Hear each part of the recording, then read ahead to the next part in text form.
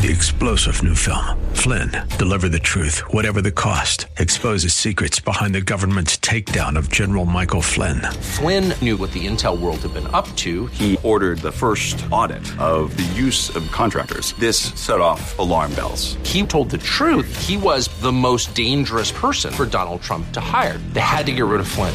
Flynn, deliver the truth, whatever the cost. Available now. Watch it today. Go to salemnow.com. salemnow.com. There's few things that are so light and transient as fame, and yet some people live for their moment in the spotlight.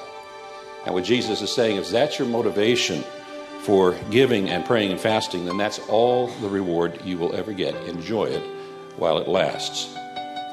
Jesus taught that the things that we choose to do and the things we choose to say should be done for the pleasure of an audience of one, our Father in heaven. Doing just that gets harder and harder, doesn't it, in this social media saturated world we live in. I'm Mike Trout, and this is Study Verse by Verse. Our teacher will be Pastor Leighton Sheely once again, and he's continuing to take us through the book of Matthew. I'd like to invite you to turn your Bibles to Matthew chapter 6. Matthew chapter 6. And if you want to know Jesus more, the place to do that is in the Gospels. There's 4 of them. Either they were written by apostles or their direct associates. These are first-hand reports of what Jesus said and did, which is important because everything about Christianity revolves around Christ Jesus. And so we want to know him more.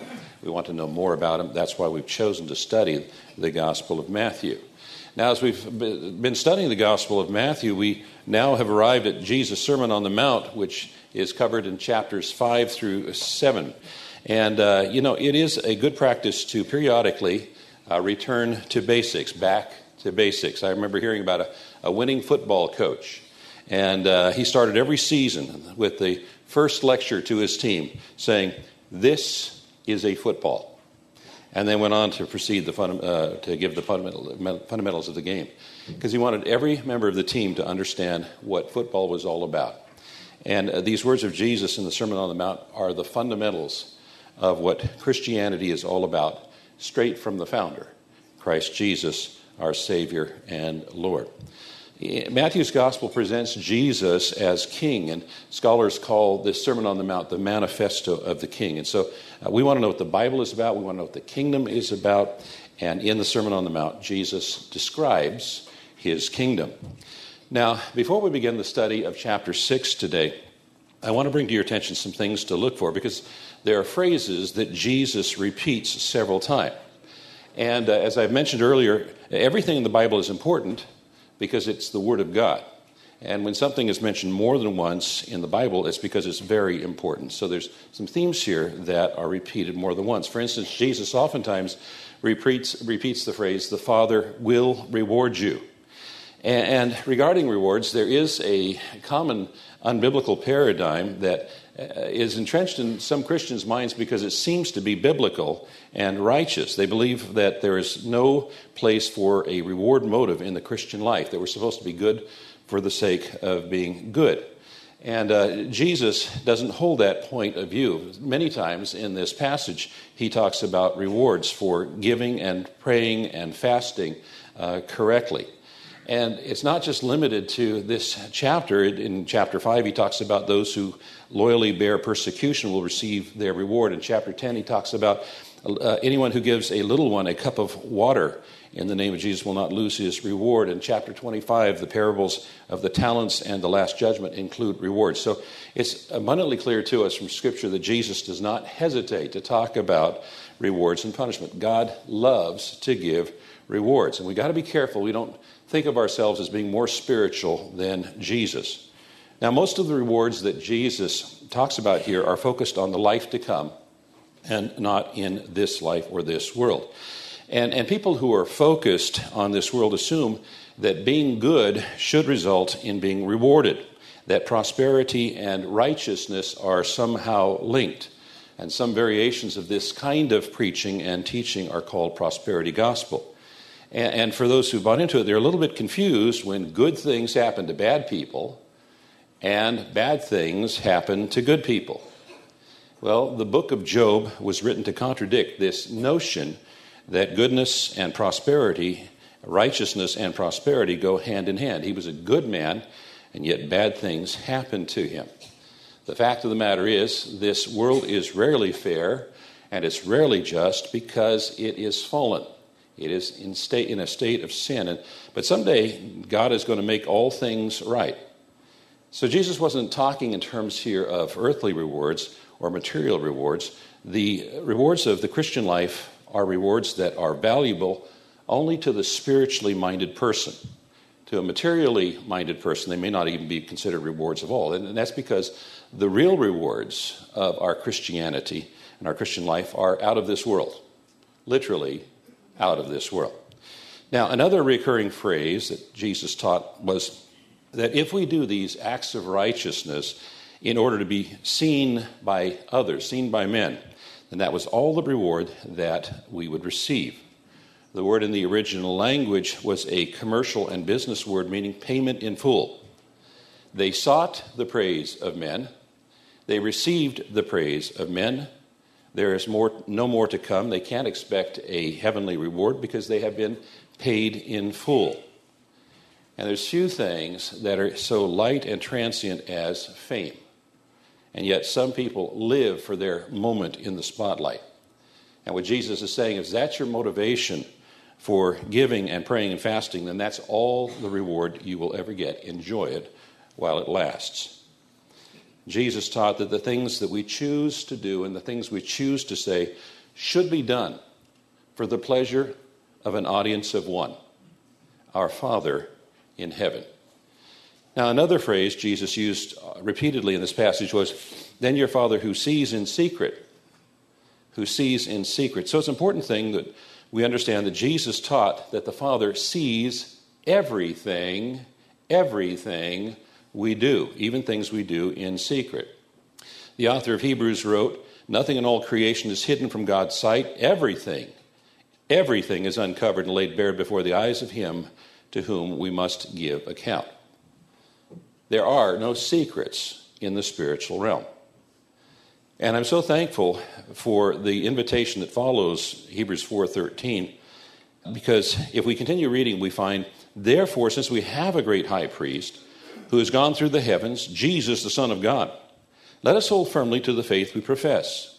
For we do not have a high priest who is unable to sympathize with our weaknesses, but we have one who has been tempted in every way, just as we are, yet was without sin. Let us then approach the throne of grace with confidence, so that we may receive mercy and find grace to help us in our time of need. When do we have the greatest need of grace and mercy? Right after we sin. What is our natural tendency to do right after we sin? It's not to try to get closer to God, it's to try to run away and hide. The Bible says don't do it. We should approach the throne of grace. So coming back to this matter of rewards, God rewards the good things that are done, even in secret, because nothing is secret from God. Even what's in our hearts and our minds and our motivations. To God, it not only matters what we do, it matters why we do what we do. So Jesus teaches in these verses about giving and prayer and fasting, and he follows the same outline in all of them. He warns us not to seek the praise of men. He assures that if we do, that's the only reward we're going to get. He commands us to perform these for an audience of one. And he promises that God, who sees in secret, will reward us. Now, with that as an introduction, let's begin reading the passage at verse 1 of chapter 6. And Jesus here introduces the subject of practicing righteousness, or acts of righteousness. He says, beware of practicing your righteousness before other people in order to be seen by them, for then you will have no reward from your Father who is in heaven. So he gives us a general introduction to what he's talking about, and now he focuses our attention on giving. Thus, when you give to the needy, sound no trumpets before you as the hypocrites do in the synagogues and in the streets, that they might be praised by others. Truly I say to you, they have received their reward. But when you give to the needy, do not let your left hand know what your right hand is doing, so that your giving may be in secret. And your Father who sees in secret will reward you.